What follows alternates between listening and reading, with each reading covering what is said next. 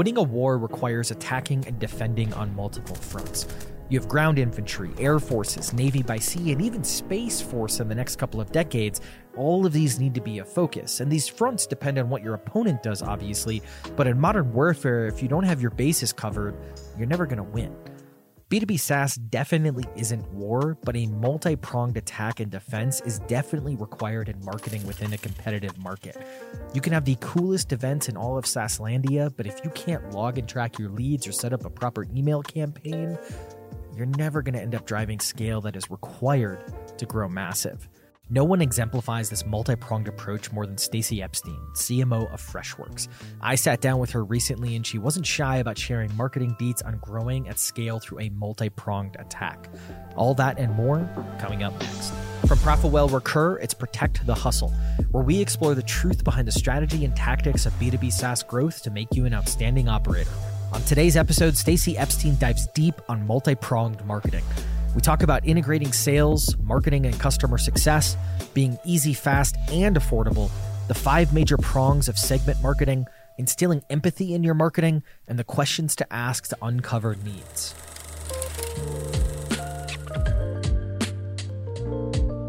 Great, so let's start off really generic. Who are you and what do you guys do? I'm Stacey Epstein. I'm the CMO of Freshworks. We are a builder of software. Our mission is to help companies delight their customers and employees.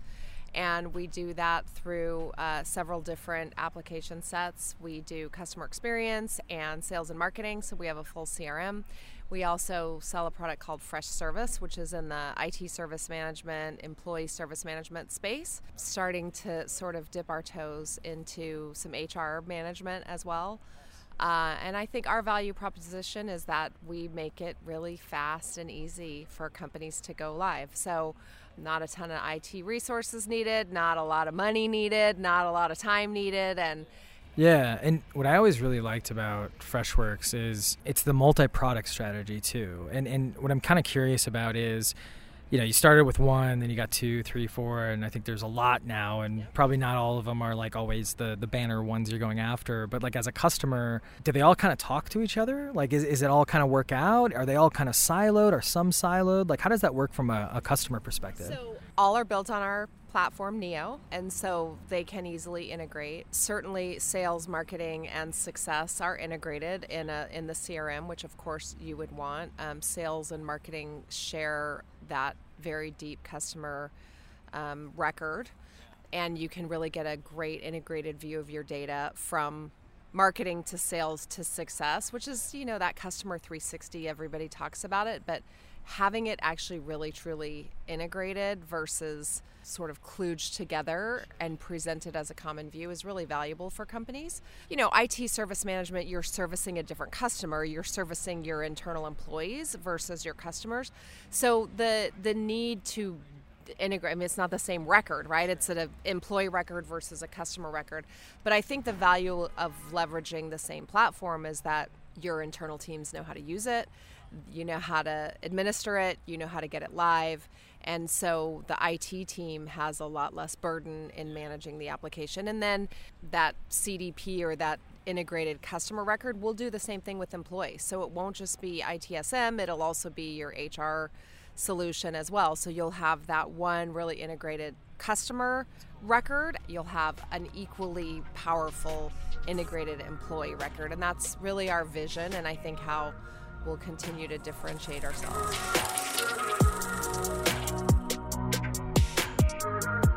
Well, what I like a lot about it is, I mean, CRM kind of went from like a sales focus to this whole like CDP expansion, right? And you might hate this metaphor, but it helps me. It's like finding your favorite like furniture maker or your favorite kitchen utensils or something like that. You just kind of like go to them to find the next thing because everything kind of works together.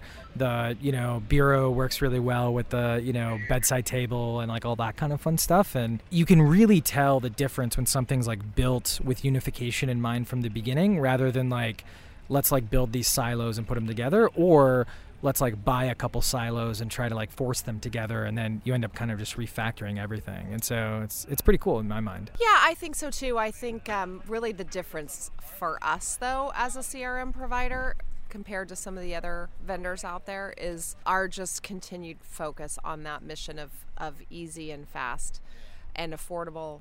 And, we got our success in the early days with small businesses and then over time moved upstream to mid-market and now into the enterprise. Not everybody has hundreds of thousands, maybe millions of dollars and 12 to 18 months to integrate all these different systems just to have an integrated view. So not knocking some of those solutions, and there are definitely companies that need that deep customization and lots of different features. That the truth is, a lot of times that just ends up as shelfware. Anyway, it's not what the user wants. The user just wants to solve the problem. And an integrated view and a very intuitive user experience is more important than the 59 features per page of a big RFP. And that's, I think, where we've differentiated ourselves is we don't ever claim to be the end all be all every single kind of system and every bell and whistle, but we will promise modern, intuitive, fast, and a focus on that. And that focus, I think, is unique in the CRM space. I think it's this old wave, new wave of building too, where if you think of, the big giant in the CRM market, they who shall not be named, it's made for the VP. It's, made for IT folks to basically create anything you need. So it has max flexibility. But at the end of the day, for 80 to 90% of us, that's not great, right? It's not a great experience. And there's a fun story, again, I'm not going to name them, but a large 3-letter company that, they sell 4,000 seats and do all this customization, and then 200 seats are the only ones that are used. And then they keep the contract because they don't want to get rid of those 200 seats, but those days just are numbered when things are so easy to switch now. And so I really admire, because Freshworks was, you had some old school folks, a similar Chennai-based company that did some similar things. You guys hit the wave right at the right time. And what I'm really curious about from your perspective is, this is great for engineering. It seems like hell for marketing. Just so many different brands and so many different products. Do you go first with the sales?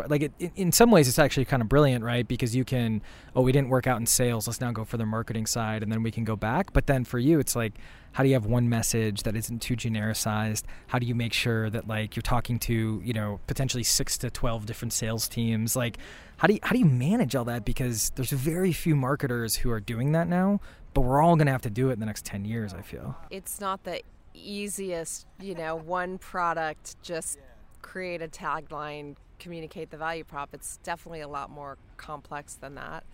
I do think, again, repeating our mission, and you may have seen our tagline, make delight easy. Part of arriving at that tagline was wanting to be all-inclusive of our brand Freshworks, which is, what is it that we really do across every product that makes us unique? A lot of companies promise to deliver delight to their buyer, right? And so that's not that unique.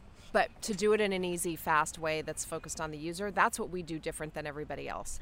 And it's not necessarily, we're CRM for SMB, which I think people want to categorize us as SMB. But your competitors like to do that. Well, so there's plenty of enterprises that want fast and easy. So I think it's coming up with that overarching value proposition, which is where our tagline comes from, Delight Made Easy. We definitely, though, have unique positioning for each product. The buyer of Freshdesk wants to know that there's AI, that there's chatbots, that they want to understand how we do case management. They have specific requirements that need to be satisfied, and we have to be sure to communicate that value. Same with sales, same with marketing. There is an overall value proposition for our CRM suite that, again, is focused on that integrated view. So it's almost like a hierarchy of positioning, right? It's the highest level is make delight easy. Then you get into smart selling, you get into effortless customer service. I think on the ITSM side, it's a little different because we're talking about employees versus customers. And so there's some tweaks there. We went public last week, so we had to really get ready for a lot more eyeballs. Tell us all about that. I'm okay. just kidding. I can tell you all about it. It's great. There's a few things I can't really say, but we had a great IPO last week. I would say Freshworks was a lesser known company to be at our size and scale, and so we really wanted to get it right. So we've spent a lot of time the last 6 months getting it all right, ready. Yeah.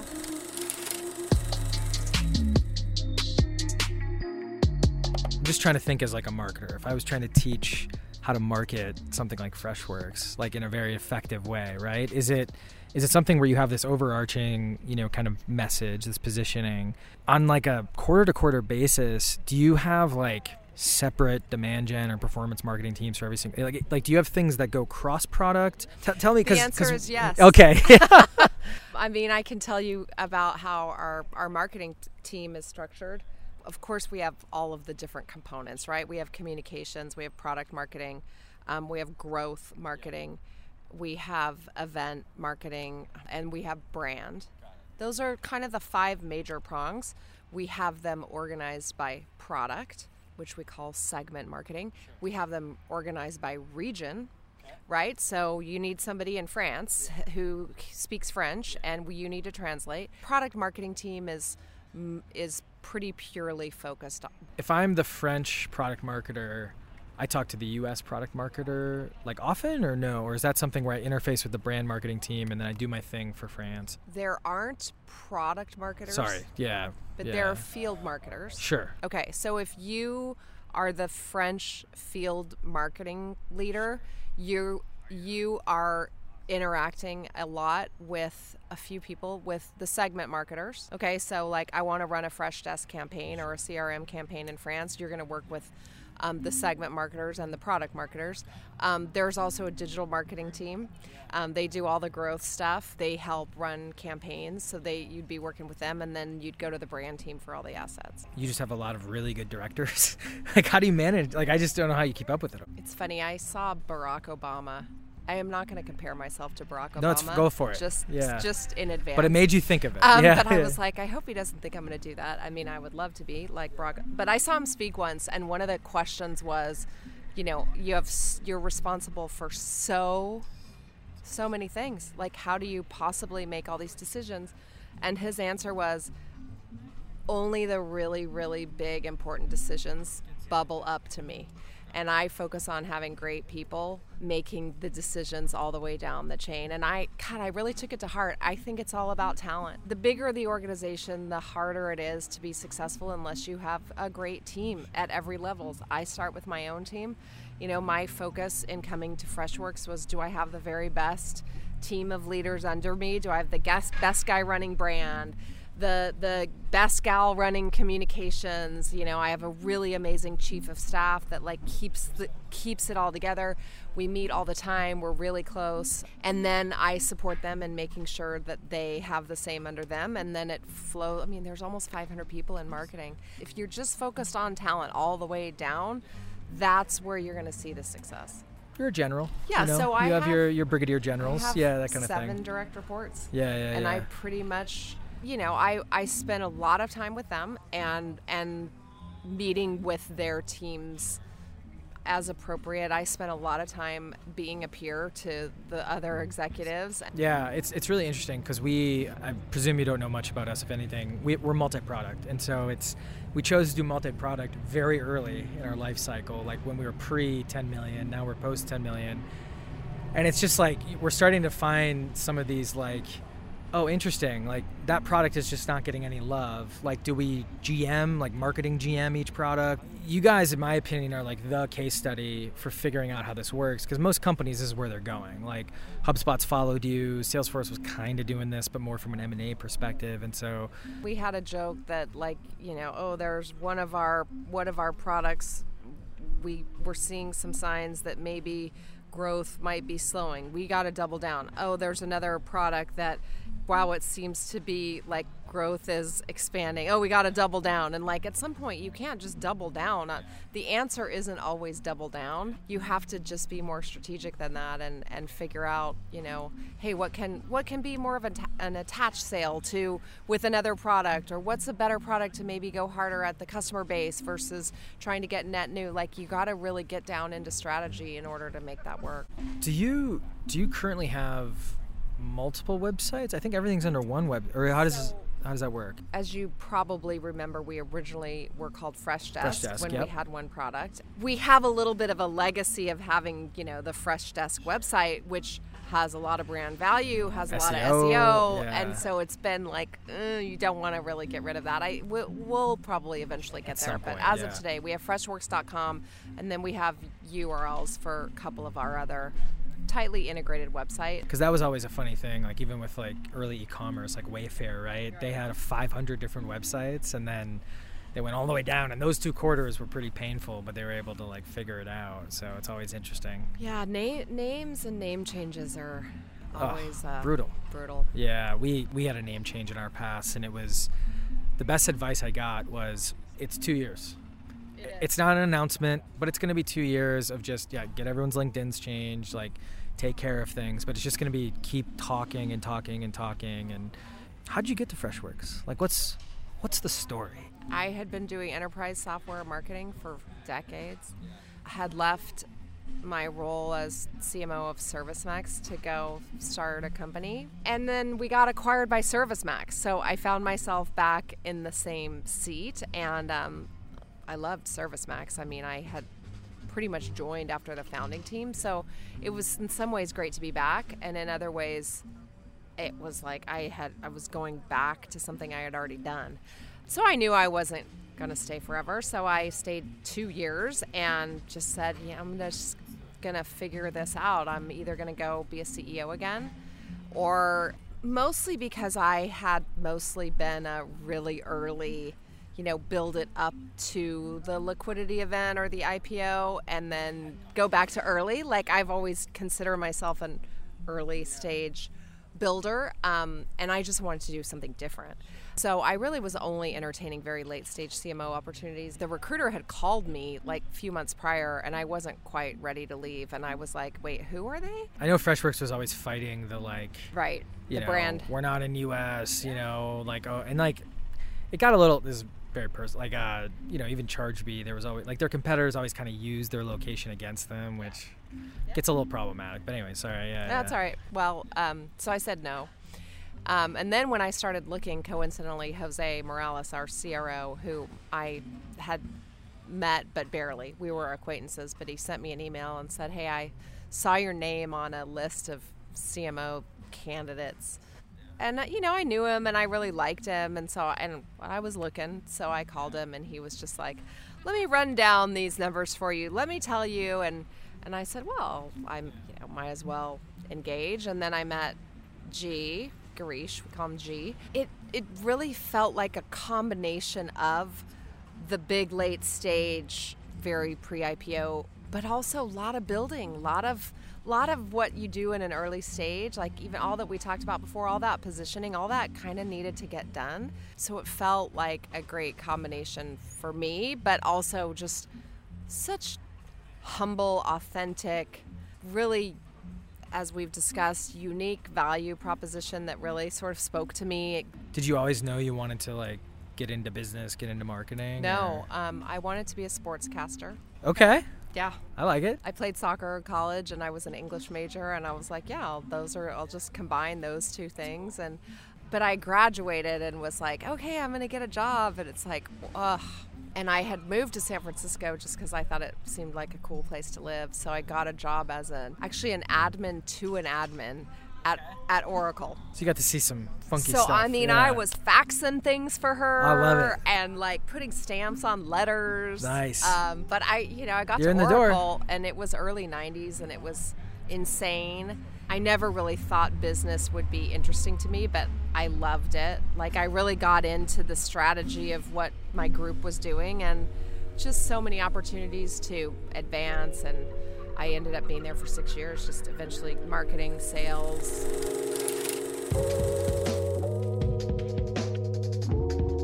Something you mentioned, and you've been talking about for a while is empathetic marketing. What is it? Why is it important? Let's jump into that. Yeah, for me, it goes back to the core of empathy and what that word means. And I think people want to think that it's like some touchy-feely, crystals, warm, yeah. But for me, it's more about really putting yourself in the shoes of your audience.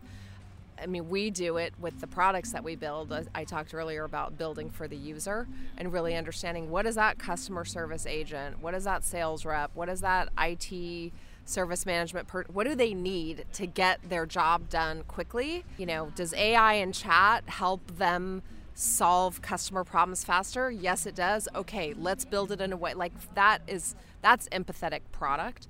But empathetic marketing is really similar. It's putting yourself into the shoes of the audience. The buyer is typically who you're talking to when you're marketing software. What resonates for them? What is their life like? How do we help them meet their needs? Understanding their KPIs, understanding what their goals are for their own careers. That's really, whenever I'm judging something that we're working on or I'm helping create something, I'm always trying to think of, how is this going to resonate? Is this going to hit home? Can I run this by 2 or 3 of our customers and get their feedback? What are most people doing? What's the alternative, I guess? They just are thinking about, let's be honest, most people think about themselves most of the time. And so they write something down and they think, yeah, that sounds good to me. Yeah. And it's like, but you're not the buyer. I was running marketing at SuccessFactors for a long time, early stage through the IPO. It was very easy to be empathetic because that was a tool to help leaders manage their people. And as we've discussed, that's always been talent management. So I was just like the buyer. And so if it resonated to me, well, it's probably a good chance it's going to resonate with the buyer. Very easy. Then you go to ServiceMax and you're selling to field service. It's different. I don't know what it's like to drive a white van around and try to solve problems all day. No idea. You have to meet with your customers, sit with your customers, talk with your customers. You got to run your stuff by them all the time. And over time, you start to learn. And then by the end, I was like, I know exactly what they want.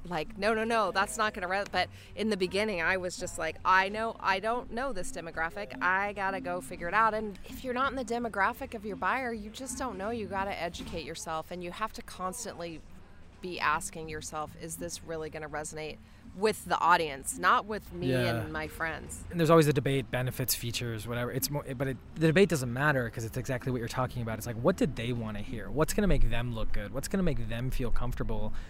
And I just, I don't know if it's just the ego part that you mentioned. I think it's also it's harder. People, and especially marketers, are inclined to want to talk about their own product and their own features. And they just want to advertise, it does this and it does that and it does this and it does that. Aren't you ready to buy? And you're kind of like, it's funny because none of those things matter to me.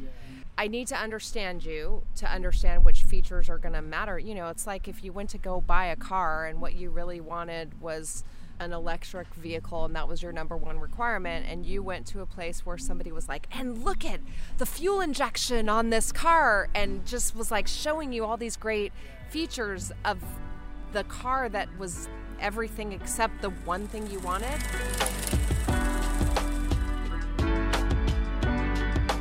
Well, this is why the most annoying salespeople are the ones that don't ask you any questions and just go, and you're like, just spend 5 minutes. How do you infuse this then?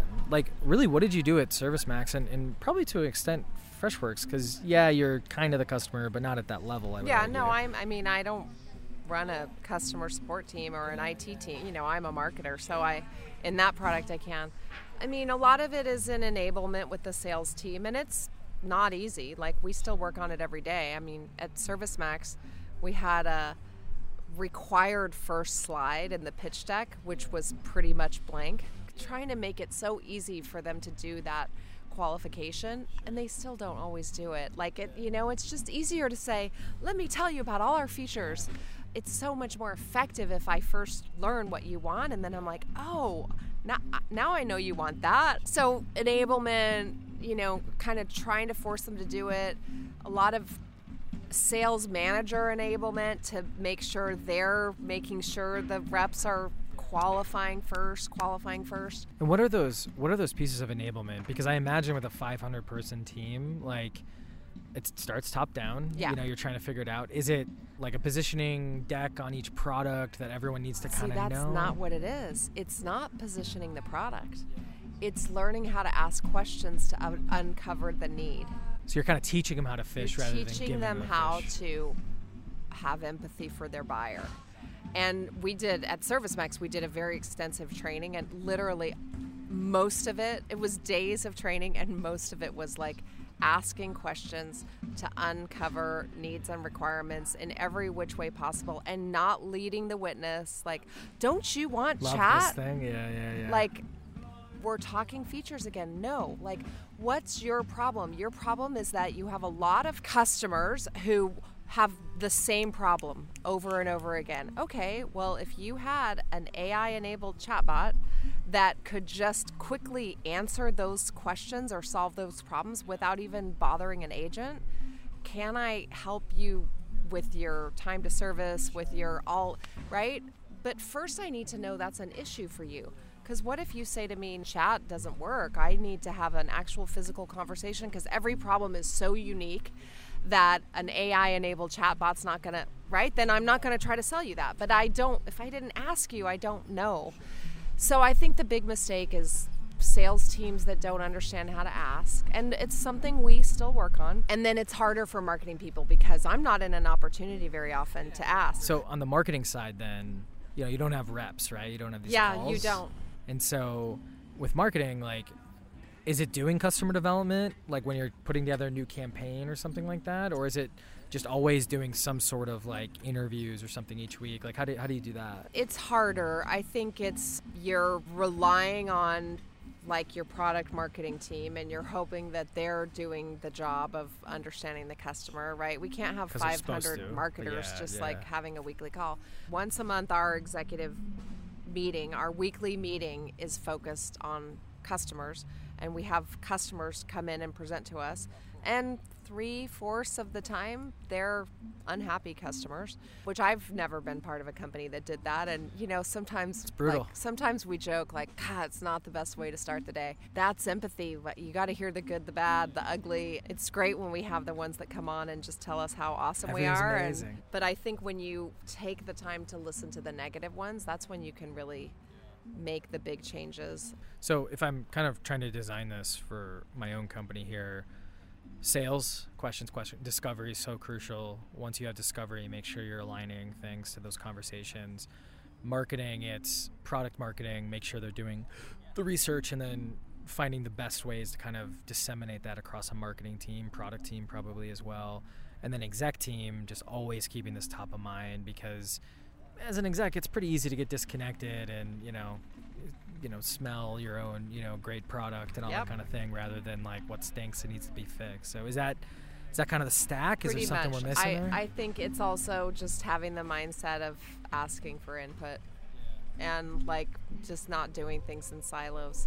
So if I'm working on a marketing campaign and it's really sounding and looking great to me and I don't have a customer readily handy that I can ask, I'm going to go ask the sales team, is this going to work for you? And sometimes you get a no and you got to be ready for the no. Or sometimes you get a helpful shaping that makes it even better.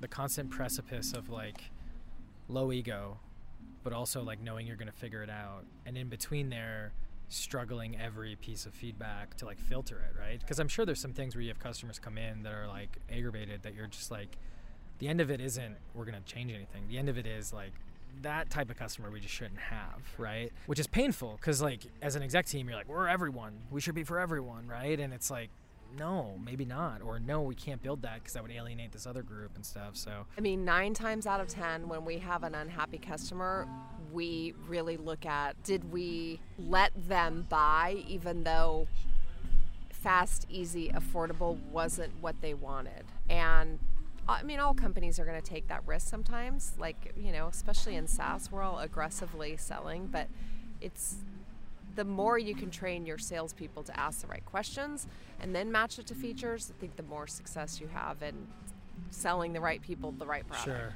This is great. I really appreciate thanks. this. So it was fun. Where can people it. find you and anything you want to plug?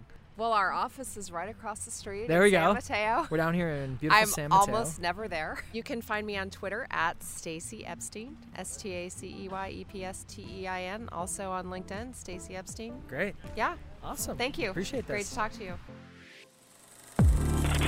A huge shout out to Stacey for doing the podcast. Now you have what it takes to strategize your multi-pronged marketing strategy.